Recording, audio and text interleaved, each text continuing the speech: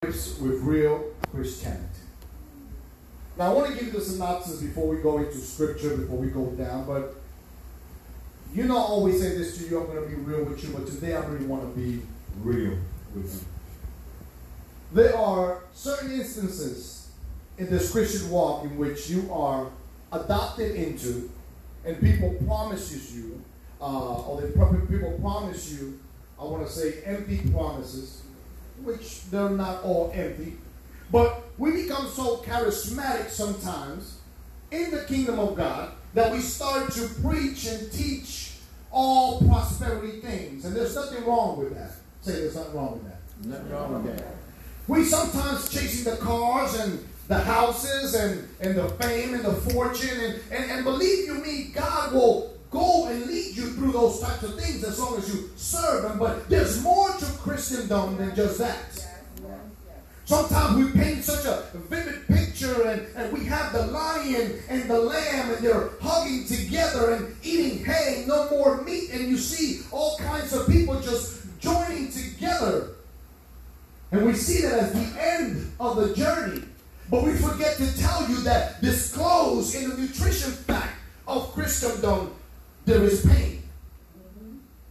That unbeknownst to us sometimes, that's not the first thing that we put out. We say, oh, God is good. Yes, He is. God is great. Yes, He is. You'll have joy. Yes, you will. But you have to endure trials. There are circumstances which are going to make you want to quit. Reality check. You are now mature to a point where you cannot continue to suckle on baby milk, but now it's time to use those strong teeth and bones that God has given you through the trials and experiences that you've gained. It's now time to eat the meat of the Word. Amen. And trials become okay when you understand who you serve.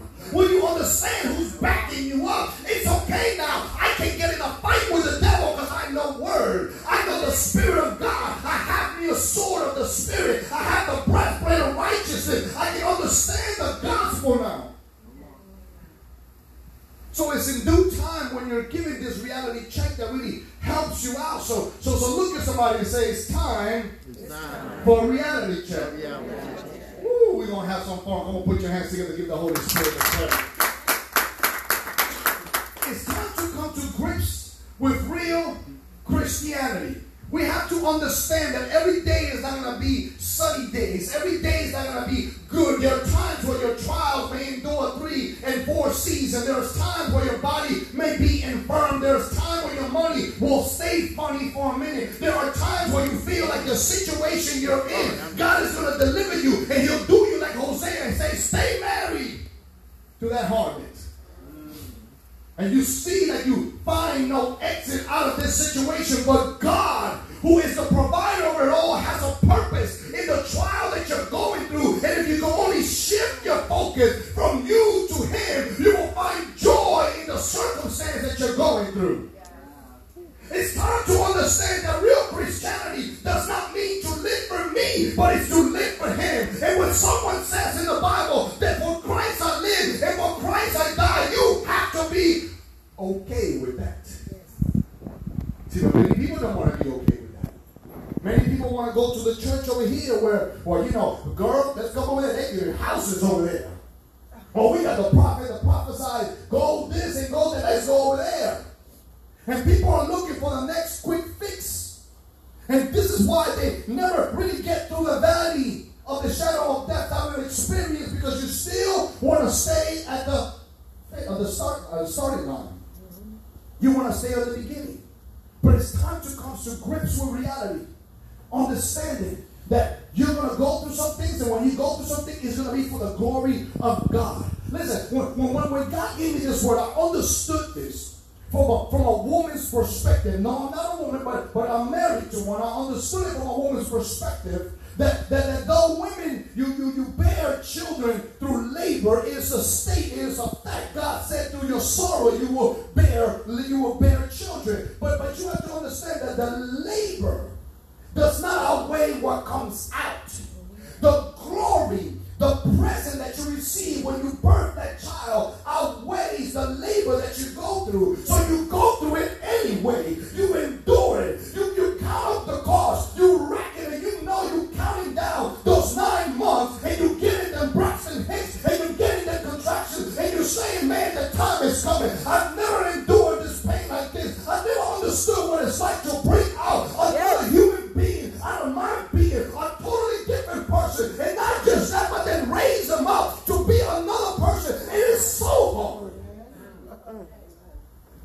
pain does not stop you from enduring towards the reward. So it should not be any different in the Christian walk. Look at somebody and say, reality check. And this is the type of message that will have all your toes stepped on. But I guarantee you, you'll be walking better by the time you're done. Amen? Amen. Come on, give God some praise real quick. Amen? So as I started doing my research and I started studying, I said, God, lead me. I said, Holy Spirit, lead me. And he led me to the most, in my opinion, the most realist book of the New Testament ever, which is the book of James. I believe it's the realest book because of this. Follow me to the book of James. And I'm going to tell you why I believe it's the realest book ever. Yeah, somebody got it already. Book of James, which is the flesh brother of Jesus. But he was his oldest brother, not older than him. But we understand he's the first. Virgin birth, right? But look what James says. In James chapter 1, I'm going to read verse 1 and 2. It says, James, a slave of God and of the Lord Jesus Christ, to the 12 tribes in the dispersion, it says, rejoice. Look, he cuts all, I'm going to say that he cuts all the crap. He goes right down to the point. Look what he says. Count it all joy, my brothers, whenever you fall into various trials. Let's cut the fluff. Don't give me no icing. Don't put no cherry on top. I don't want no whipped cream. I want to go right to the meat. Count it all joy when you're into various trials. Hold up. See, this is why I get real, y'all. Y'all know me. Hold up. You're telling me that as a believer, I'm supposed to be full of joy when I am bombarded with circumstances, with infirmities, with trials and tribulations. How can I count that up joy? I don't understand what you're saying to me. I don't understand. I came to you, God, to get away from trials. But now that I come to you, you telling me count up the cost or count it up joy? Listen, how many of you by a clap of hands came to God to get rid of your problems? Come on, be honest. He's so awesome. He'll use the very same thing you were running from to bless you. He'll use the same thing you were enduring to bless you. That burning thing that you have, that you say, cast your burdens upon. He'll use that to exalt you, to lift you up. Isn't that the type of God that we serve? Isn't he so awesome? That though we may not understand it yet, he has a purpose in that. See, what I love about the husbandman, the creator, the architect of this world is that he does not let any resources go to waste. Oh, God, I mean, I'm about to preach at this side. He don't let any resources go to waste. I remember when I was younger and I tried to cook, and I burned the rice.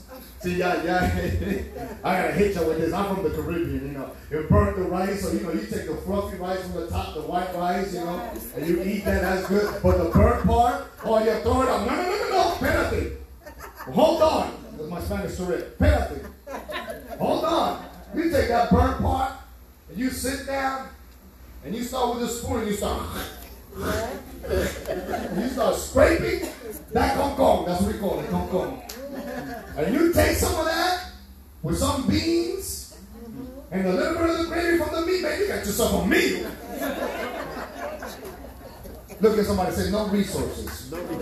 God is the architect of your life. He will not let any resources go to waste. He'll use the bad and the good to bless you. He'll use the slanderers. He'll use the naysayers, the haters, the backbiter. He'll use the fire to bring every impurity out of you. And just like a crucible, he'll heat you up in there. Then the good stuff may come down and the bad stuff may go up. And then he'll sift every bad thing out of you. And when you are done, you are refined, pure as gold. I won't let nothing go to waste. That man that messed you up, I won't let him go to waste. That woman that messed you up, I won't let her go to waste. That job that slandered you, that fire, won't let them go to waste. Those people that backfire and talk about you, I won't let them go to waste. For I use all things, I tell you, all things that the enemy meant for evil, I'll turn it around for your good. You gotta understand that when Satan gets up in the morning and he comes to try to mess you up, because every situation, every resource that he uses, God will use that same resource to bless you. That's why he's so stupid. That's why he don't understand. That's why he's so oblivious. He thinks that fire will hurt you. Don't you know that you are immortal? Sometimes in my life, I'm missing a little bit of gold, and Satan just brings it to me as dumb as he is. Sometimes in my life, I'm missing a little bit of wisdom, and he'll bring it to me through a trial, and I'll get that. Sometimes in my life, I'm missing a little bit of patience, and the enemy will come and try to trial me, but God will perfect me in that. Count it all joy. Count it all joy. That the very prince of the principalities of the air is being used for your purpose. It's being used for your rendition. It's being used according to everything that God has for you. But the reality is that when we're not mature in this Christian walk, we start rejecting everything that is good for us. We even start, watch this, we get so religious, we start praying against the will of God. I'm going to let that simmer. That's just a salon right there. Don't it make you think this up? Like, dang, how many things have I prayed away? Man, I could have had this.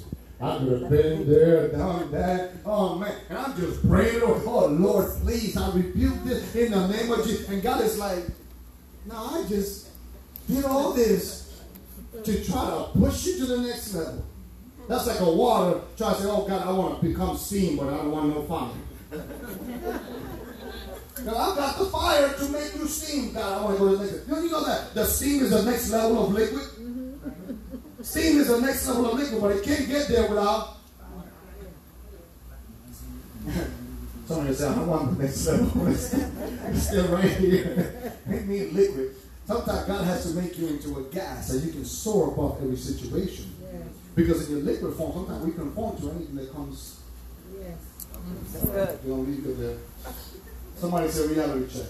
Reality check. So James says, count it all joy, not some. Oh, see, one of my favorite scriptures in the Bible is the scripture where it says that you have to walk circumspectly. That walk circumspect means in a circle. And spectrum means to see, to visualize. So that means that it's almost like when you walk on thin ice, you don't just go on there when you fall through. What you gotta do, you gotta check it out. Okay, this ain't crack. Okay, oh, there's loose over here. Let me walk over here. So it's almost like walking like this. In your Christian walk, you gotta walk circumspectly. Yeah, I'm not saying you gotta be suspicious, but you have to allow your spirit to be sensitive. Are you for me? Okay, oh, God bless you. You got a nice smile on you. Oh, whoa, hold on, man. You ain't for me. Let me go this way. Now, not everybody that say God bless you to you is for you. The very same people that came against Jesus were the people from the church. Oh, Lord, I love you, Lord. Judas kiss. You gotta be careful that everybody got a Judas. You need a Judas. Judas will lead you to your cross. You need a Judas. Without a cross, there is no crown. Watch this. The most shameful way of dying in those days was by the cross. So it was handpicked by God. God could have said to Jesus, you know what? You're going to be hung. Or you're going to be burnt at the stake. He said, no, we're going to choose the most shameful way of dying, the cross. Because, watch this, the cross was, they exalted, they put people up so everybody can see. Around the house. Reality check. Sometimes God will put your business out there. Not that everybody can know your business. You have to humble yourself and say, you know what? It don't matter to me who knows me, who don't know me. But when the glory of God comes out of you, it's going to blind people.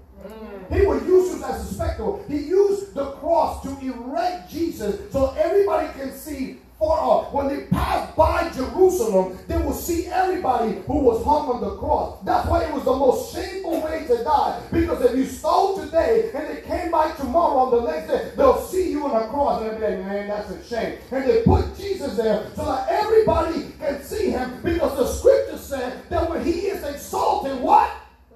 He would draw all men onto him. Come on, give God some praise real quick.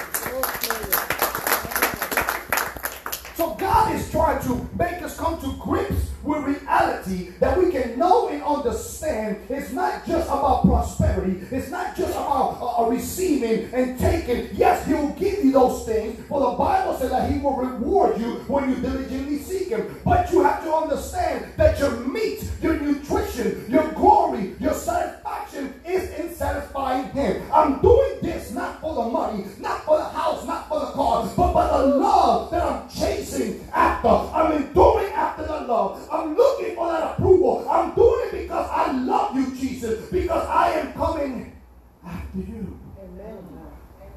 I count it. Somebody say count it. Count it. To count it means to reckon it. Yes. That word reckon means to it's almost like when you pay for something. You already paid for it in full. When you reckon a piece of garment or furniture or whatever it is, you already paid for it. You counted up the cost. It also means to calculate accordingly. So James says, count it all joy. In other words, the counting part is the calculation. The joy is the outcome. Mm-hmm. Amen. So trial plus endurance equals trust. So he's telling you, when you enter a trial, carry the 1, put the 2 here, subtract. He says, whatever you do here, minus the 1, put the 2 here. Whatever outcome, he said, it will equal joy. It equals joy. Calculate it. However you see it, calculate it. Calculate the fact. Calculate the situation. Know and understand that if I go through this shadow of death experience, if I deal with these fools, if I deal with this situation, if I hold my tongue, if I let God fight my battle, if I say nothing to defend me, the end state, the end result will still be joy. Calculate it for yourself. Look at everything that is coming against you. Isn't it so awesome how people will take out of their time? I want you to understand, because time is valuable to me. People will take out of your time just to put your name in their mouth. How valuable are you? Amen? Amen. I'm like, geez, must rub you the wrong way for real. So you got to go through all that problem just to put my name in your mouth. But he's saying there's an equation here in operation. There is something that the Lord is calculating. He is adding some haters to subtract some naysayers. He is adding some faith to subtract some doubt. I am calculating something. See, sometimes some of us are too high-minded. Some of us do think, God has me. God has. Yeah, but what happens when you can't hear from him? Do you still believe he got you? Some of us sometimes need to come up over a high horse. Some of us need to be humble just a little bit more, just a little bit lower. And God is trying to refine us pure as gold. He says, I'm working on a calculation. Don't you worry. I know my math is always good. You can have nobody plus Jesus if you have more than everything in the world. Come on, say that. Isn't that so awesome? He's the only math that don't make sense. He subtract to add. He will divide to multiply to. He said, I prune away, I take away of your fruit, and next year you have double for your trouble. It doesn't make sense. But that is the thing about God. He's not trying to impress you in your natural. He's trying to impress you in your supernatural, because the outcome is going to be eternal. Glory be to God. We're going to come to grips with this reality. I got to count it all joy when I enter various trials. I gotta do the calculation and understand that the end result of this will always be joy. Not happiness, but joy. Happiness are attached to things. Happiness are attached to emotions. Happiness are attached to certain feelings. I feel happy today because I got paid. It's Friday. I got paid. Hey. It's Friday. Come Monday, you got to pay your bills. And don't let some of you get paid bi-weekly, because some of you are weekly bipolar. 1 week you happy, the other week you ain't happy. I can tell them how they get paid bi-weekly. Amen. Amen. You happy when everything's good. And then when it ain't good, you ain't happy. But that's not joy. Joy is an internal benefactor. Watch it. It's a benefactor. It comes from within your spirit. There is nothing that grieves your spirit. When's the last time you got on God's nerves? Think about that. She said every day. You ain't praying to the right God. Be careful. When you think about it, when's the last time you got on God's nerves? And as holy and sanctified and full of the Holy Spirit as you are, some people get on yours. You know, just try to hold your spirit, Sister Nina. Well, God bless you. You give them every scripture in the Bible. You know, the Lord said, the whole thing. Greater is. Yeah, but I ain't trying to hear it. And you just run out of scripture. You just be like, get out of my face. Well, sister, I'll just pray for you. Crazy. You just. Because you try all the scripture. But listen, as holy and sanctified as we are, sometimes we lose that patience. But God doesn't, because there is always joy. Watch this. I started thinking about this, and I said, when you ever watch your little baby, when they're exploring and they're getting to know the world, and even in their mistakes, to you, it brings you so much joy that they're still learning even to do. That's how God watches us. We're still babies to Him. We're His creation. And He watches us day in and day out. The Bible says in Ephesians 3:10, it says that the manifold wisdom, you have God's wisdom inside of you, but it's manifold, it's folding out. He's showing you in one aspect, in another aspect. And in heaven, you are being watched like a reality show. They're watching you in heaven. It says the manifold wisdom of God is being made known through the church by the heavenlies. So they're watching you and they're saying, what are you going to do with this? Okay, I know they have faith in God, but here comes a trial. Oh, here comes Satan. Oh, man, the next episode's going to be really good. And you got the angels in heaven eating popcorn and cotton candy clouds up in heaven just watching you, see what you're going to do. And somebody come at you, and you want to curse them out, and they're like, oh, here it is. It's going to get good. And you say, you know what, God bless you. And they say, oh, man. And God said, I told you. That's my wisdom in them. That's why I made them a little bit lower than the angels. That's why I made them out of the dirt to show you that whatever I deposit in you, whether it be dirt or divine, because it has my essence on the inside, you will still be more than a conqueror. Somebody give Him glory in this place. That's why I'm not taken back by the enemy. I'm not taken back by any devils, witches, or warlocks. Let them hex me. Let them curse at me. Let them tweet against me. Let them Instagram. Whatever it is, don't you know who I serve? My only prayer to those people is, I pray that you're able to reap what you sow.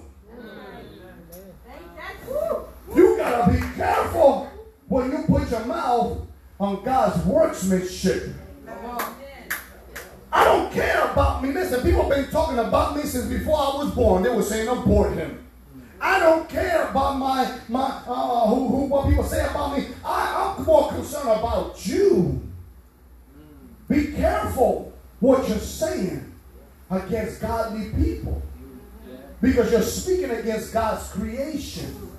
And James even says it. Listen, let me give you this. This is why I love the book of James. It's the realest book. I'm just going to read you just some of James' topics.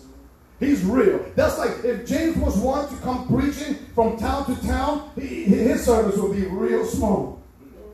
He is not the prophet that is coming, laying on hands, healing the sick, cleansing the leper, casting out demons. No. He ain't prophesying no cars. He ain't prophesying no houses. He's giving you reality check. People will come and they'll be like about 5 in the service, because this is his topic. If James were to come to a city near you, this is the topics that you will be hearing. You ready for this? Yeah. Enduring trials by faith. Nobody want to hear that. I want to hear money. I want to hear cars. I want to hear babes. I want to hear man. I want to hear this. No, I don't want to hear that. No, we're going to talk about enduring trials through faith. He's not even talking about coming out of it. He's talking about enduring. Okay, service reality check. endure it. How to stay in it with your faith. That's what he's talking about. I'm not talking about coming out. I'm not talking about, oh, there's a light on the tunnel. No, I'm telling you, when there's no light on the tunnel and it's all dark, how to be content in your darkness and know that God is with you. For the light is eternal, not external. This is real Christian stuff. Yeah. See, this is stuff that I've been waiting to share with many people for a long time. But at the beginning, you can't share because you can't give meat to a toothless baby. So you got to wean them off the milk. Amen? You ready for another one? Yeah. Resisting temptation as godly born ones. Resisting temptation. Not overcoming them, resisting them. In other words, stay right there. I know she's dancing in front of you. Stay right there. Don't say nothing. Don't do nothing. They talking about you. Right to your face. I know you, Petey. I know you hothead. Can't do nothing. Can't go back to the world. How many of us will say, ooh, man, you would have caught me 10 years ago. That's amazing. You catch Apostle, you catch the Ramos without the Apostle, right? Oh, that's Ramos here. No, there's Apostle Ramos, that's Ramos here. But that's what the enemy wants. The enemy wants to get you out of character. You guys remember a dude by the name of Nehemiah who God sent to work on the wall? And there were so many people trying to distract him. Like, yo, come down off the wall. We got something we're going to talk to you. You got your permits? You got everything. You ain't got enough money. Come down here. We'll give you a loan. Come work with us. Come do. The enemy will do whatever he can do to try to distract you from God's purpose. Yes. It ain't all about you. Look at somebody say, it ain't all about me. It ain't all about me. Amen. Look what this is another one. He says, living a God-fearing life by the implanted word according to the perfect law of freedom. Now that's too long. Nobody will come to that service. Living a God-fearing life. Having no respect of person among the brothers. Now we know that would have been a course we would have failed now. No respect of person. I like you more than I like him. I like him more than I like you. We got cliques. We got groupings. I hang around here, I hang around there. Stay within my own compounds. He said, no, you can't do that. Because you never know where your blessing is coming from.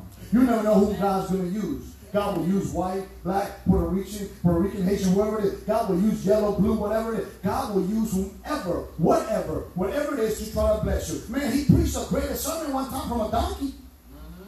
You ever heard that story? Yes. The prophet Balaam? And then the donkey spoke to him. God was preaching through an animal. So we cannot confine God to religiosity, to culture, to diversity, to politics, to whatever it is. We have to let God be free. Amen? And he will teach you everything that you need to be taught. Amen? Amen. Come on, put your hands together. Give us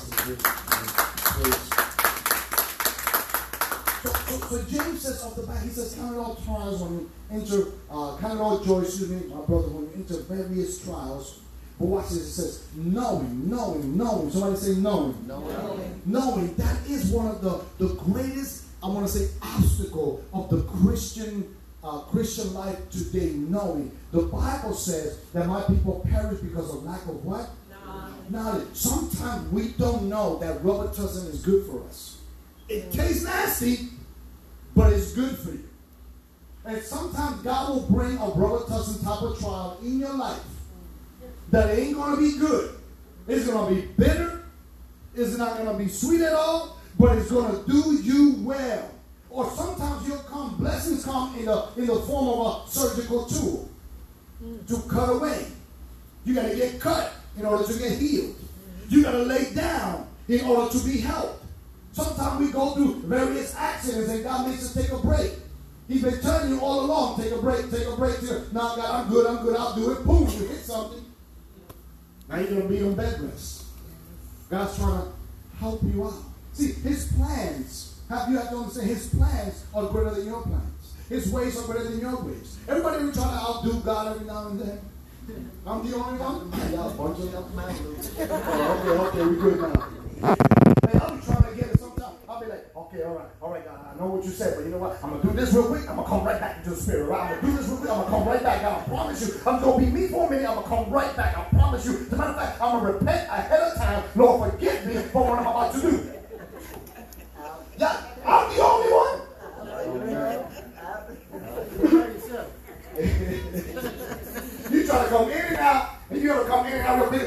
shut on you. Oh, man. Open the door. Wilma. We shut out. Got ourselves gonna come right in. Try to put your foot by the door and reach. I told you a little piece of me. Still saying. It don't work like that. It don't work like that. We have to understand that knowing is very crucial. See, there's a scripture in the Bible. I can't think about it right now, but there's a scripture where it says that when you have total knowledge and understanding, because knowledge is not arrived until understanding is received. So if you tell me you know something and you don't understand it or you don't do it, you don't know it. So you ever have people give you advice and you be like, I know, but you never did what they advise you to? Then you don't know. Yes. Because if you know and don't do it, you don't know. So he says, knowing that the proving of your faith, you have to know every day when you get up out your bed and you give God glory, you have to know that because you're alive, Satan has you as an assignment. I put a calendar together of everything that I'm going to do for my job, my ministry, my business, my life, everything. And we have both link calendars and we both get alerts. And I know the first thing I do, I don't pray for religious reasons. I pray because I know Satan is getting up when I'm up. And because I'm still here, I'm anointed, I'm favored of God, He has called me, I know that He's going to try me. If it ain't through my truck, it's through somebody. If it ain't through somebody, it's through the children. If it ain't through the children, for something else. Whatever it is. And I have to, like I said, walk circumspectly. I have to see beyond the natural and see through the spirit. For we wrestle not against flesh and blood. So when I see you and I get into an altercation with you, I try to resolve it in the spirit realm because I know it ain't you.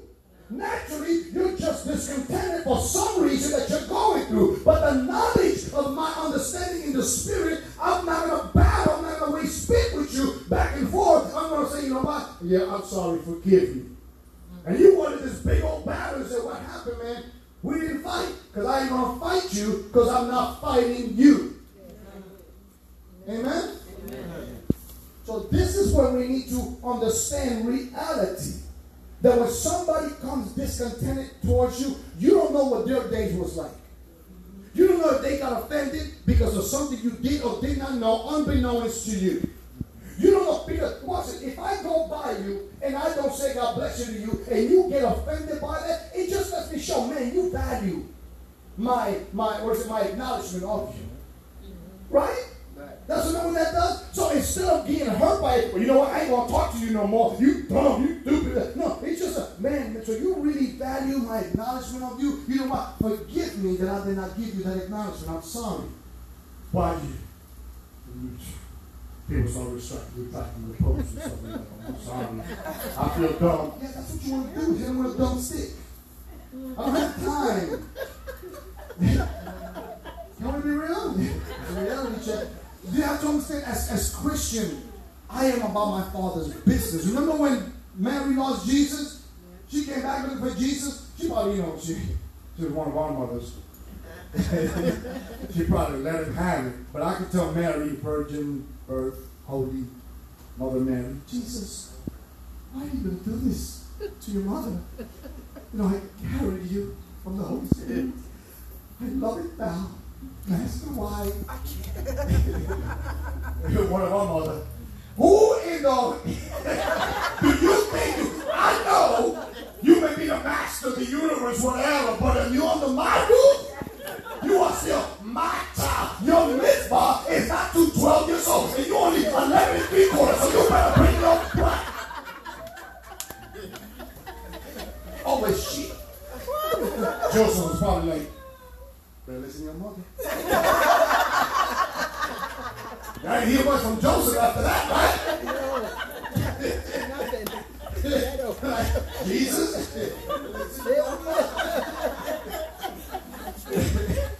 But look how bold Jesus was to the woman who carried him in the spirit for 9 months, who endured rejection. He looked at her and said, I must be about my Father's business. Amen. Did you not know? That's almost like a rebuke. You don't know that I am about my Father's business? He probably didn't say it like that, but you know, me, I'm the city. I'm about my Father's business. And the reason he said that is because you have to understand that I don't have time to be back and forth, wasting spirit, wasting energy, back and forth. I am about God's business. God's business is for me to represent Him. I'm not about here to go back and forth and tell you who's right or wrong. You think I'm wrong? Then you believe that. Whatever keeps a relationship alive, whatever keeps this restoration, whatever you want to do, you think I'm wrong, then so be it. I know I'm not wrong. I know I'm not that. I know God knows I'm not that. Let's keep it moving. Let's keep working to the things of God. But I'm not here to lose energy because I'm about my Father's business. Amen? Amen. One of the commentators says this. I won't be before you long. One of the commentators says this. He says that when you count it up all joy, it says that it is a given occasion for you to do something. It's an occasion that God gives you for you to do something. And I started getting deep and I said, what does he mean by an occasion? Well, an occasion is a special event, a special time. It is a gap in the time-space continuum that where you are being presented to do something. I like to think about a special occasion as this. You ever had like a special outfit? And you bought it, man. You went to the store, man. This outfit, you are banging in this outfit, man. You are bad in this. You put it on down to the sneakers, kind of like what I have on right now. But you need a special occasion because you want everybody to see you. Oh, that went real holy on me. You don't want nobody? You never have the type of outfits you want people to be like, when you walking like this, you get to a place, and then you do this real quick. And you be like, yeah, you know, man, I'm just, yeah, you be like, why are you standing like that? Oh, nothing, man. You talking, somebody talking to you, do like 3 poses. Yeah, you know, Apostle, I'm like, yeah, huh? You want to show off your outfit. Well, that's what a special occasion, when James says, count it all joy, you got to understand that you have the joy of God on the inside of you. You have the peace of God on the inside of you. You got the strength of God on the inside of you. Now, God says, I'm going to make an occasion for you to showcase what I've given you. You talk about, oh, you know, the presence of God is with me. The peace of God. You know, oh, his peace surpasses all my understanding. And he'll come Satan poking out his head. And you go bananas. What happened to that peace? Surpasses all understanding. And you acting a fool. And that's why some of us go through the same trial over and over, because it's just like grammar school and during grade school. We have now passed it. So guess what? We failed and we got to go back through it again. But he said, count it all joy. You have the peace of God, the presence of God, the power of God. God will give you circumstances, and what you got to do is you got to say, okay, God, here it comes. I'm going to deal with this person.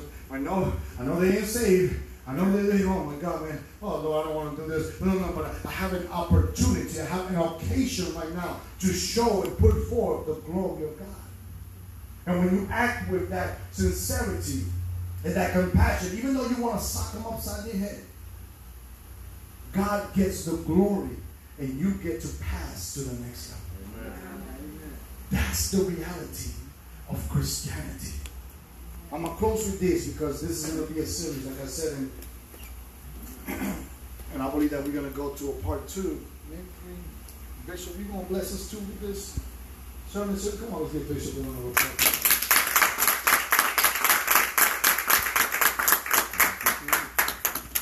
Sorry we're not hooping and hollering today, but this is reality. We have to come to grips with reality. James says this. I'm going to close with this.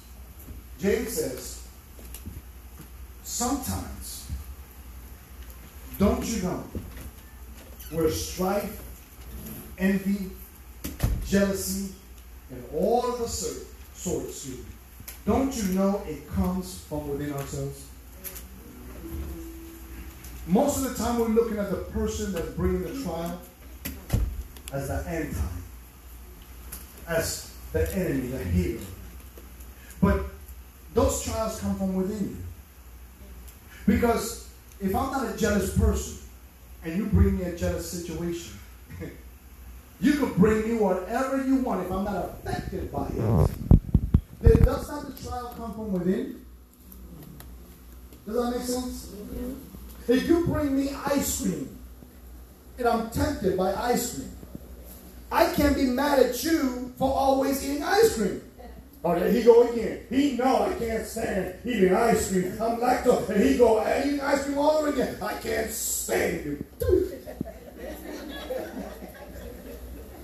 But he ain't got a problem. He's content. It's me that has the problem. I'm the one with the problem. So he said, stop looking out and blaming people. Blaming Satan. Stop giving Satan so much credit. Satan's going walking around with all this credit. He's just walking around, to and fro the earth, just minding his own business. Every time he hears that, he says, me? I did that? Okay, I'll take it. He didn't mind it. He's not omniscient. He's not omnipresent. He's not everywhere like God is. We give the devil credit. He's over in Italy messing with one of your family members. They're like, I did that? Well, all right. Thank you. Oh, they think I'm like God. Let them think that. He's not. But he says, jealousy, envy, strife, and all the sorts, it comes from within our member. If you watch this is the purpose of this sermon series. If you get a grips with reality, with real Christianity, which means that I will endure all pain, all strife. I will go through all trials for his name's sake, but he shall be glorified in me, and he shall still make me more than a conqueror. You are a conqueror. You already won the war. Understand that. But if I can go through these trials and not be affected by them like the 3 Hebrew boys, then I can walk through the midst of any fire. I can endure anything and all things because I know Christ is with me. What can I not overcome? In the name of Jesus. There is nothing that you cannot overcome. For God is with you everywhere you go. Amen? Amen. Let us stand real quick. Let's give God some glory. Amen. Coming to grips with real Christianity. Father, I pray on today that though, oh God, this was not the regular service that we're used to, but a more mature, more intellectual, more conversant, per se. Allow us, oh God, to come to grips, to understand that our purpose of our life is not always to be in the comfort zone, but to endure the trials of life, to endure the circumstances. Father, you have deposited in us because we can, because we're able, we're more than conquerors. There is nothing that comes to break us. There's nothing that comes to snatch from us, to take from us. But the reality of this Christian walk is that whatever we have received, we take it by your authority, and whatever we have lost, we have rendered it by the same authority. That whether we receive peace, we take it because you give it to us freely. And whether we have lost that same peace is because we have given it up. Allow, oh God, these saints to know and understand the power that they truly have. That nobody snatches their life. That just like your son, oh God, he can put it down and pick it up. It's no coincidence that we can be happy today and tomorrow sad. For you are in control of your own Christian walk. Look at somebody and say, I am in control. Say, I am in control. Say, I am in control. You cannot be like various children tossed to and fro with various winds of doctrine. You're happy today because you got the word. And tomorrow you got a bill and you toss to and fro. You got to understand that no matter what storms come, be anchored in God.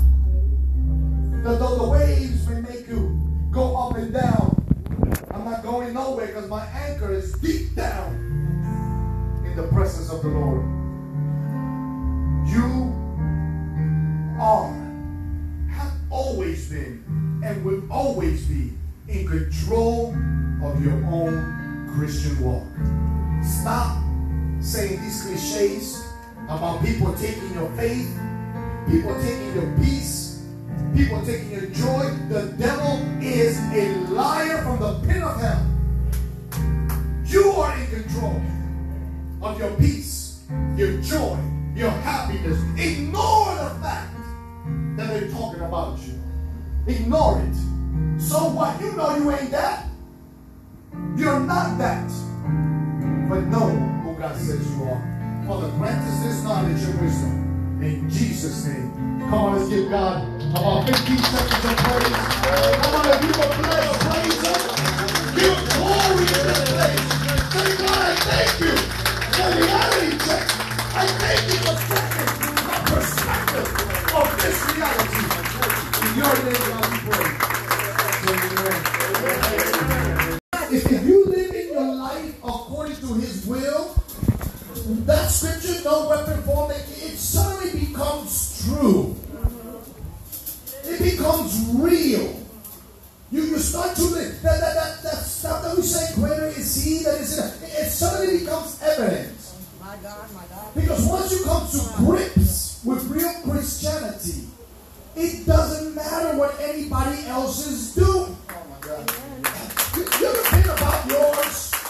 And people come to you with all kinds of answers and you be like, please, I'm focused. I'm in the zone right now. That's what it means for coming to grips with real Christianity, is doing what the Master has set forth to do. I was just having a conversation the other day with a couple of friends of mine, and I was saying, isn't it amazing how Jesus never went home? Think about that, Minister. Jesus never went home. He said, foxes have holes, birds of the air have nests, but the Son of Man has no place to lay his. Did he say? That's why Mary was constantly looking for him. Because he was about the will of God. He said, listen, I got 3.5 years before they catch on to who I really am. My God! Woo, I hope I'm smacking you somewhere with some glory over here. God. See, when people come to grips with who you really are, they're going to accuse you. Because you come to disturb their comfort. You're the Son of Man? Romans? Blasphemer here. Blasphemer, please take him out of our jurisdiction. When people come to grips to who you really are, they're going to try to accuse you. That's why I was telling you last week, and they talking about you. Talk about me. Go ahead. I'll take you out of steak dinner. I'm going to take you. Notice I'm preparing a table before your enemies. Come on, somebody. I'm going to take you out. They still don't got sisters. Don't worry. I know sisters, right? We're going, sis. Where you go? All right, take a sister. But God is just showing it is a thermometer for success. When people talk about you, when somehow they got to get enough energy to put your name in their mouth. My God. Just think about it. The energy that it goes into it. Put it. I gotta make up lies about me. I gotta say, how she did, is she that? Let me conjure. Just think about the energy that it takes to talk about somebody and make up lies. And then, because nowadays you can't just make up lies. You gotta have backup lies to the lies. Listen, I know I used to be the best liar ever. Woo, man, I was in the street corner, man. I used to lie real good. That's why I recognize liars. I graduated from that. But when God has us focused on the things of God, that we're doing His will, like Jesus said, hey, God bless you all, man. What's good about it? All right, let my peace come back to my pocket. I'm going to keep on going. You can't be bent out of shape because nobody want God to offer it to somebody else. Somebody got to want this great gift. Somebody got to be in need of it. Somebody got to love it and adore it as much as I do. And it is your purpose, your will, according to God's plan, that you now find the next person who loves God, who wants God as much as you do. My God. Look at this. We're coming from the book of James, and I love James because James is the realest dude that ever was in the Bible other than Jesus. Jesus kind of was, a little subtle sometimes. He would kind of like, I want to say, put it down gently, Peter, he who lives by the sword shall die by the sword. He said a real soft, Peter, you can't do that. No, you can't do that. If you want to sit in the kingdom, then you must drink of the cup that I drink it from. Not making fun of Jesus. I'm just saying he was real compassionate. But James, his brother, he was no nonsense. So he would just say things straight up.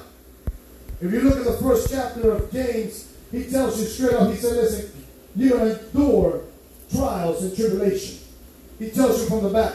I'm not putting it in the back that you ever bought something and the nutrition facts are in the back of the bottle, on the bottom of the box, and you turn the box like a Rubik's Cube trying to look for the nutrition fact. How many grams is that did this have? You know, is it trans fat or is it good fat? Half fat? You know, we're looking for all that stuff. But James puts it out in the front. He said, before I tell you what kind of juice this is, I'm going to tell you it's going to hurt. Before I tell you what kind of drink this is, it's going to hurt you. But you got to understand that the hurting is necessary in order to get to the glory of God. Amen? So he gives us all that in chapter 1. And then in chapter 2, watch this. He allows us to know and understand that the reason we're coming to grips with real Christianity is because God wants to use us as a conduit. Somebody say conduits. If you don't know what a conduit is, it is an empty pipe that allows something from one end to the other end to pass through. We do it in construction all the time. We put conduits for electrical systems. In other words, if you're an electrician and you got to get an electrical wire from this end of the building to that end of the building, you just look for the opening of the conduit. And you feed your wire through. And the conduit sometimes has many bends and loops and all this stuff. And what happens is that you keep pushing and pushing and pushing and pushing. It comes out on the other end. God wants you to be a spiritual conduit for his gift. That he can push his gift through you and it come out on the other end. But the world has hurt us so much that it's took that straight path and made it crooked. And we become partial when it comes to who and whom we want to disperse God's gifts to. Am I speaking right? So the first chapter, he talks about pain and glory. But in the second one, he talks about not having no partiality. Why? Because when you endure pain to get to the glory of God, you will tend to become partial in nature. Because those who hurt you, those who abused you, who abused you, abnormally used you. See, you're always meant to be used, but in the right way. And there are those that will abuse you. But he said that when you come out with glory, don't be partial to release it. Amen. Let's read some scriptures. Amen? Amen. James chapter 2. You don't have to say, I'm going to fly through this real quick. Verse 1. Ready? I'm going to read from this one. Amen. My brethren, do not hold the faith of our Lord Jesus Christ, the Lord of glory, with partiality. I'm going to read that again. That right there should have been doing somersaults. He said, do not hold the faith of our Lord Jesus Christ, the Lord of glory, with partiality. Look at somebody and say, I'm holding something. Ooh, gee, that's good right there. For if there should come into your assembly a man with gold rings and fine apparel, there should also come in a poor man in filthy clothes, and you pay attention to the one wearing fine clothes, and say to him, you sit here in a good place, and say to the poor, you stand there or sit here by the footstool. You have not shown partiality among yourselves and become judges with evil thoughts. Listen, my beloved brethren, has God not chosen the poor of this world to be rich in faith and heirs of the kingdom, which he promised to those who love him? But you have dishonored the poor man. Do not the rich oppress you and drag you into the courts? Do they not blaspheme that the noble name by which you are called? If you really fulfill the royal law according to the scripture, talking about the law of the Israelites, you shall love your neighbor as yourself, you do well. But if you show partiality, you commit sin, and are convicted by the laws as a transgressor. For whoever shall keep the whole law and yet stumble in one point, he is guilty of it all. For he who said, do not commit adultery, also said, do not murder. Now, if you do not commit adultery, but you do murder, you have become a transgressor of the whole law. So speak and do as those who will be judged by the law of liberty. For judgment is without mercy to the one who has shown no mercy. Mercy triumphs over judgment. I just want to read the whole chapter, the whole part here so you can see. But James starts off by telling us about the trials.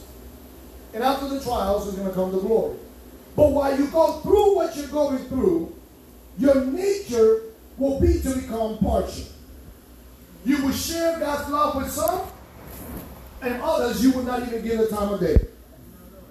It is by nature that you are inclined that because you're hurt, you're going to say, I'm not coming around that person no more.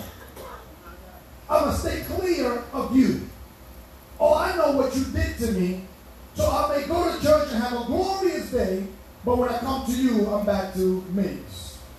You know me as apostle, but that person knows me as Miguel. And it's okay with me to live with what I'm holding, which is the glory of God, and disperse it in partiality. The reason I say this is because many of us, Christians, have been living like this for way too long. And we come to church and we say, whom the Son has set free is free indeed. But are we really free when we are bound by the hurts that other people caused us that was necessary according to what James said in chapter 1? If you hurt me to get to level 2, I'm going to say this.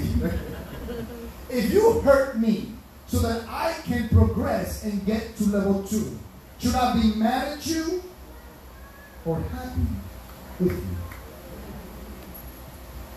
Oh, got real quiet. About to turn to one of them services, Mr. Marcus. Got real quiet. James says, we do not have the right to be partial when God did not keep his mercy from us. He did not withhold any good things from you. When you needed mercy, he was there. When you needed understanding, he was there. As wretched as we were, some of us are still are, he still showed us and gave freely. How many times have we said, God, one more time? How many times have we said, God, if you do this? How many times have we said, God, please deliver me? How many times have we made covenants with God and made treaties and vows with God? And what happens is that we go and we do it again. So much so that some of us walk around like we owe somebody something, but we try to not see them. You ever owe somebody something and you be like, they come and you be like, oh man, what's up, man? I didn't see you there. I didn't see you. No, I was going to get some fruit over here. How you been, man? Yeah, how's the fight? Oh, everything's good. All right, but listen, I got to go. No, I'm going to get you that. Yeah, I'm going to get you that later. And sometimes we become numb to what God tells us to do from the very beginning. He calls us, right, to be holy for he is holy, right? He tells us love like I love. He said that with loving kindness have I draw a multitude. He tells us all these things, but sometimes we become so numb to it that we're like, you know what, I'm just trying to get through. My God. It's just me and God. You know, God, just give me another day. But we've forgotten our task, which is to be that conduit. Here you have God as the electrician trying to push power through you, but power does not emanate because your conduit is so twisted up. And then we come to the Lord and we pray and we all this stuff and we want God to push forth his power, but your conduit is twisted because you haven't forgiven that one brother or sister. We haven't really come to grips with real reality and say, you know what, God, I need a reality check. I got to check myself every day, all the time. Because I cannot, I want to say this, what's the word I'm looking for? I cannot afford for God's glory not to come out. I can't afford it. Your life depends on me having a clear conduit. Think about it. I come up here and I commit to you as your pastor. And you tell Pastor, what is God saying for me? Let me clean out my pipes. I'm sorry. Let me clean out my pipes, see what God said for you. And make sure that what's coming through is not the lint from the residue of the pain that I have, but really God's glory. My God. That's good. I want to give the mic to somebody else. I think we put this series too early. Look at somebody say reality check. Let's break the scriptures down. Look what he said. He said, my brother, do not hold the faith of our Lord Jesus Christ. Do not hold the faith of the Lord Jesus Christ. Somebody say faith. Faith is more than what we say, the substance of things hoped for, evidence of things not seen. Faith is more than just that. Faith is more than a cliche. It's more than the heavenly currency from which we purchase certain things in heaven. Faith, I want to see, is the preeminence. It is the essence that exists in heaven. Without faith in God, you cannot please God. And imagine you living in heaven. You're an angel. You're living in heaven, and you're not pleasing God. Imagine the commotion that there will be. Last time I heard that happen, somebody got cast down to the earth. So imagine you being in the presence of God and not pleasing Him. We're the only creatures that is okay with that. The Bible says, let everything that have breath, what? So everything that's living every day, every morning when they wake up, the lion roars, the cheetah pants, the deer come by the water, the trees sway, the wind blows. Everything gives God glory by submitting to what He was told to do. Ever seen a cow on a roof? Ever seen a cow on a roof? Ever seen a duck swimming backwards like this? Because everything that He created is subject and submitted to the will of God. We're the only ones who say, I don't want to do it today. My God. And at the same time, we look at it and we say, oh man, that is so bad. But at the same time, just listen to how much power you have that you can tell the preeminence, the one and only true God who created the heavens and the earth. This God told the sun to chill. He made us and said, stay right there. The sun, with all his power, the sun said, I ain't moving from here. Back to the thing. But we say, nah, God, I ain't doing that. So who has more power? The sun? Not Jesus, but the sun or you? You have more power. Because the sun has not moved. See, God says, stay. So I'm telling you this, that when God calls us to really come to grips with real Christianity, we should submit to the authority and the will of God, and in everything that He's telling us to do, you will see the preeminence, you will see the glory of God. I know that God will tell you in the Spirit to touch folk that you've never seen before, to talk to total strangers, to lay hands on people that are from an opposite culture. You've never seen them, you've never heard of them, but this is God. He is in touch, and He wants to be in tune with His people, and you are now the new recruits who are allowing God to operate through your spirit as a clean conduit. He'll clean you, but to use you, will you let Him use you? Will you let Him have His way? All these other things will come because everything that God uses, He blesses. Everything that God uses, He blesses. I want you to go back to the Bible and think about everywhere. Look, the Ark of the Covenant landed in the house of Obed-Edom, and the Bible said that he was blessed for months. I'm talking about that was the biggest U-Haul place that ever got blessed. Because storage U-Haul. He says, do not hold the faith of our Lord Jesus Christ. Look at somebody say, I'm holding something. It says, the Lord of glory with partiality. You have to learn that the more you dispense, the more you put out, the more of God's glory that you let out. This is the only, I want to say, method of really increasing your blessing is by doing more. The more you do, the more you release, the more God releases through you. Because we got to understand that it's not like like the way we think about it, that the more we do, we become wasteful. You don't become wasteful in the things of God because God is unlimited. So what happens is your conduit becomes bigger and bigger. So it's almost like going from a small pipe to a drain pipe. Because now you've been increased, you've been enlarging in what you do. So then God now increases what He's flowing through you.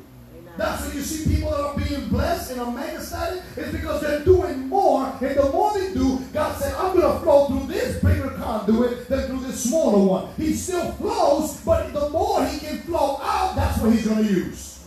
That makes sense? Amen. Come on, give God some glory real quick. James then says a story about a rich man who comes in, and this rich man comes in, everybody's like Googling him. Oh my God, or her. Oh my God, look, oh, they're famous. Imagine if I don't know, somebody famous, who's somebody famous? I don't know, I'm not even tuned famous people no more. Who? God? Lady Gaga. Oh, Lady Gaga. Oh, she's like, oh, we know what music you like. All right. Lady Gaga comes in here, and now she wants to go to New Destiny. And you know, people start swarming now, because, oh my God, Lady Gaga goes to New Destiny. I want to go to New Destiny now. Now New Destiny becomes Lady Gaga Central. And you see all kinds of people now coming to God, or they're really coming to God now. Because of partiality. There's a pastor that I know, he's from down south, further south, and you know, he used to be a chaplain from one of the major football teams. And what happens is that as a chaplain, when he opened up his ministry, he would have a lot of professional football players come to his ministry. And people would be like, oh my God, you know, this professional Hall of Famer, this and that, whatever. And you have these Hall of Famers passing out programs when they're ushering. And they say, listen, we want to be just used for God. It doesn't matter who I am in the world, it's who I am in the kingdom of God. Amen. And there's no partiality for God in the kingdom. But because we live in a world that is constantly giving us partiality in many different class systems. This partiality will come with how much money you make. This partiality with your skin color. This partiality where you live. This partiality where you drive. We constantly, I want to say, break things down in everything. Think about it. You go on social media. I ain't your friend. How many likes you have? How many followers you have? I ain't following you. You're not worth my following.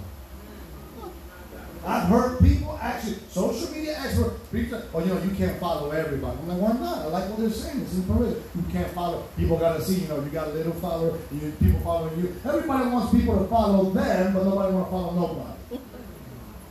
I want you to see how subtle Satan is. Like that dude is, I'm not picking him up, but that dude is crafty. You understand? He uses the tools that God gives us. Look, God gave us the church, and Satan said, oh, I'm going to come in the church. I'm going to divide you up. I'm going to tell you different denominations and all this stuff. Now we're all divided, partialism. I remember the first time I gave my life to Christ, I was talking to some Spanish folk. They were like, oh, what church you belong to? I didn't know denomination, so I was like, you know, this, whatever. And they were like, oh, that's the Pentecostal? Oh, that's the best. And I was like, yeah. I know I grew up Catholic. I know Pentecostal Baptist what? I'm like, whatever. Right? They're like, oh yeah, that's the best. But we're so partial in what we release and don't release. But how can then we come before the altar and we tell God, God, flow through me. Breathe through me. Use me mightily. But yet we become partial in what we put out. Who make you the broker of the gift to say, you get, you don't get? That's good. Well, you ain't been in church in a long time, but guess what? I'm not giving how the show is in church. How dare us tamper with the masses? Real good. It's true. I'm sorry. We hooped and hollered. Thank you, Minister Webb. We did that. It's time to reality check. I'm trying to make you not the best Christian. There's no such thing as the best Christian. I'm trying to make you effective Christians. Amen. That when you step out these doors right here, everybody you touch is going to be influenced by the Spirit of God and not the Spirit of Miguel. If you can see God through me and in me, it ain't about me. Listen, I'm going to live my life. I'm going to enjoy myself. I'm going to rejoice and be glad in it. But what I'm doing, it, God's going to use me. On off days and on days. Whether I'm at work or out of work.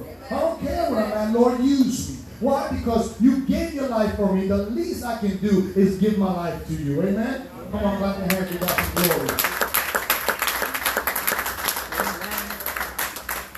I'm going to tell you this, and I'm almost closing for today. I'm going to give you this. You guys remember, because this scripture is going to bless you so much. You guys remember the man at the pool of Bethesda. There was this man, for those of you who don't know, that Jesus tells the story. This man was in an infirm state for 38 years. So 38 years, there was a folklore or a tale that said that every time the angel would come down and he would stir up the pool. And this pool had healing power. So what happened was that when the pool was stirred up, people will step in it. So Bishop was just talking about, God is holding back the darkness that we can step in it. Your worship is a type of healing pool. That was just a little nugget I gave you. So Jesus tells this story, and he says to this man, why have you not gotten healed? And the man said, well, the stirring of the pool is seasonal. The stirring of the pool is seasonal. And every time I try to make myself ready, I miss the season. That was good. So here it is. He's talking to the master of seasons about it being the season's fault that he's not blessed. I don't know, it's blessing me. Why ain't you blessed? Well, my season ain't right yet. Well, I made you. I created you and the season. I made you and the Sabbath. I made the Sabbath for you, not you for it. Okay. So I just love to teach you. I'm sorry. So the man tells him, every time the water is stirred, I can't make it there because somebody else comes and takes my season. I'm sorry, my pool. Somebody else comes, takes my season, so I go back to my cot and I lay down. And the man was waiting in this state for 38 years. Imagine 38 years. You say to yourself, one day, this coming, one day. 38 years. Now, what happens is, and a lot of theologians don't catch this, is that Jesus being the Lord of faith, you just heard what James said, right? Jesus being the Lord of faith, he tells the man, this is so awesome. He tells the man, listen, get up and walk. The man never even stepped in the pool, but he was healed just from talking to Jesus. And what Jesus did was that he transferred his faith to the man.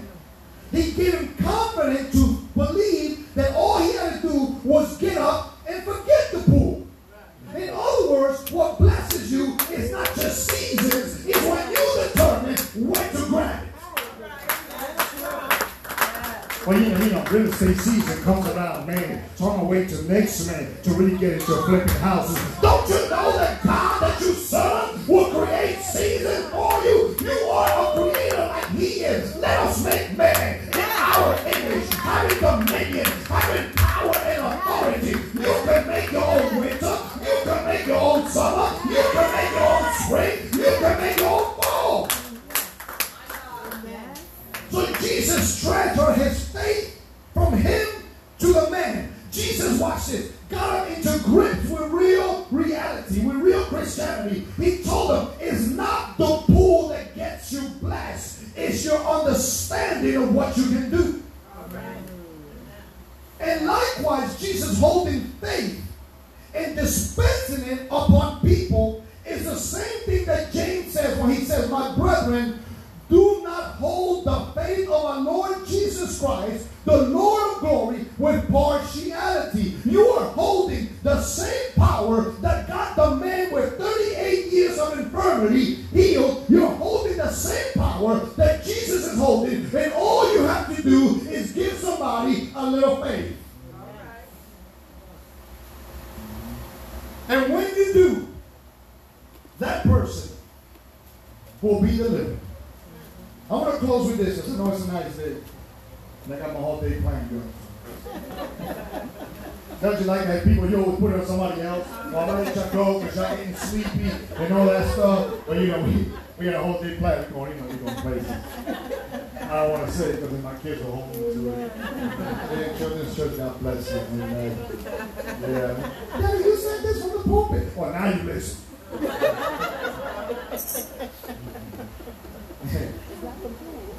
I thought to myself this. I said, why was Jesus in such a hurry to expose the glory of God? Why was he? It's like such a great man.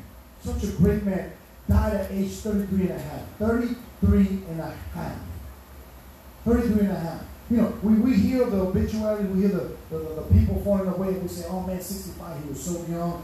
62, or she was so young. People are dying young. But God got more accomplished in less time. And we're trying to hold on to a life that this, that was never meant to be healthy. We're all going to be wonderful one day, but what do we do in the meantime? What do we do? So I said that to say this, that I said, why was he in such a rush? Because Jesus was trying to release as many people that were bound as possible. Amen. If I can tap into your understanding and get you to be released from darkness into reality and leave you there, just leave you in reality, you will get an understanding for yourself that will make you not want to go back to darkness. You ever woke somebody up and turn the lights on and then you tell them, just go back to sleep? But I can't. Well, it's the same thing. It's the same when the Bible uses the illustration from darkness into light. When you help somebody get saved and understand the glory of God, that he puts in his word. He who tasted the goodness and the glorious things of God, it's inevitable for you to come back. That's why stop trying to indoctrinize people with about, oh yeah, we do this and we do that in the spirit and you know this and no, don't give them theology, give them love. Come out of that. Stop doing that. Give your life to Christ and leave them there. They're going to be eyes wide open. Oh my God, this is life. So Jesus said, I must release as many people as possible because that's the only way that you start a movement. See, your ministry has always been a movement. That's why it could not be stopped. Jesus' ministry could not be stopped because it was a movement, not a monument. We worship monuments. We go to the church. We go to the mosque. We go to the synagogue. We the idol. Oh, where's St. Peter's Basilica? Where is St. Paul's statue? Those are monuments. They don't move. The enemy wants you to stand still. But you are a movement. You go from one place to the next. You are transitional. What God has created is transitional. You may die today, but tomorrow your spirit lives. Your work lives. Your character lives. I can see the people here, the Terrences and the Wesley and other people. Why? Because they live on through other people. So Jesus is trying to release as many people as possible to keep the wheels moving. This is the question that I want to ask you in this reality check portion of this sermon series. Whose deliverance am I holding up?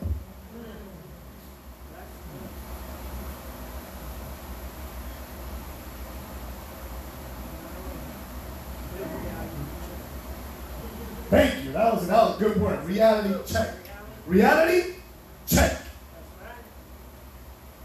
Let us sing. Whose deliverance am I holding? And it don't always have to be something bad that they're doing. You could be the next person who pushed that person to their financial freedom, or push that person to start their ministry. Stephen understood that preaching Christ in the midst of Jewish leaders was going to get him killed. But he said, if I reach one person, it'll all be worth it. And he was preaching while getting stoned. He was preaching, getting hit, still quoting scriptures, still preaching. And in the midst of the crowd that was throwing stones, there was one little boy that somehow said, let me listen instead of judging. And he heard the word. And this little boy, though a persecutor in nature, went on to be the writer of more than 65% of the New Testament Bible. That was Paul. Who's your Paul in your ministry? Who's the one person that needs to hear that God bless you from your lips? See, that's what we have problem with. Or, somebody will tell them God bless them. No. There is a subtle power, but effective when it comes from your lips. When it comes from the fruit of your lips. She can tell me, She can tell me, but it's different when it comes from your lips, from your hands. It's different when it comes from the person who at least expected it. You know, people tell me all the time in the church world, well, Pastor, you know, I know you would say that because you know what I stand for. But when I say the same thing to unbelievers, to people in my line of work, it's like, wow, how do you know that? How can you know that about me? How can you know that I need a prayer right now? How can you know that I'm going through this right now? How can you have known? See, your light shines greater in the midst of darkness. So sometimes, though we like to emphasize and bring each other up here in the church, your light will be more effective out there when it's needed.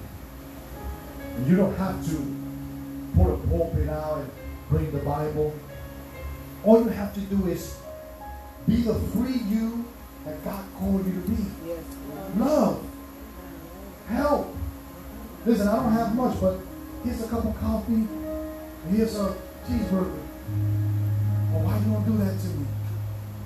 That's not your time to start going into doctrine.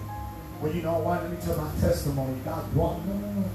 Why you don't do this to me? Because just love. Let people translate their own sermon of your life. Let people really decide why you are so peculiar. Let them be intrigued by you. Let them follow you. Man, why is Leah so awesome, so great all the time? Just drop it. God bless you. And just go. And as you go, people will follow you. And you will lead them into the source of your power. Why are you always full of pep and full of power? You know, just... And when you come before the altar and they come around that corner and they see you like this, they're going to say, man, so the rumors are true. That God does live in people. And He does operate through people. And He has not forgotten me. And there are angels that we have entertained. And you are those angels, those Greek angels, messengers. You are those messengers that God has called forth to put out His glory. I beseech you, dear brethren, to present your life, your bodies, a living sacrifice, holy, acceptable. Holy is not perfect. It just means available. It means that when God needs me, I'm there. I am consecrated for God. That anytime you need to use me, whether it's with my wife or with a total stranger, God, I'm available. Anytime.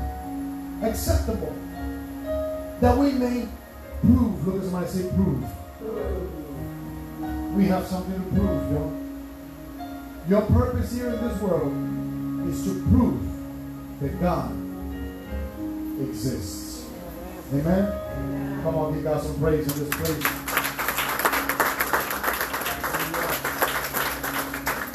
Spirit of the living God, we thank you. We worship you. We magnify your name, oh God. We thank you for showing us on today. Showing us, oh God, that we have a greater responsibility. That it's not about the house that we live in or the car that we drive or the job that we have. But it's about completing the task. It's about being that clean vessel, that conduit. That your preeminence, your glory can flow through, oh God. Father, remove any blockage, any stones, any clutter that is keeping your glory from the people. For we desire to be used of you and used the way you want to use us. Whether it's to preach to the poor or to bring conviction to the rich or vice versa, use us with no fear, no apprehension, and no burdensome task. For the use us over it. You believe this prayer? Just say amen. Come on, we got a hand praise. Amen.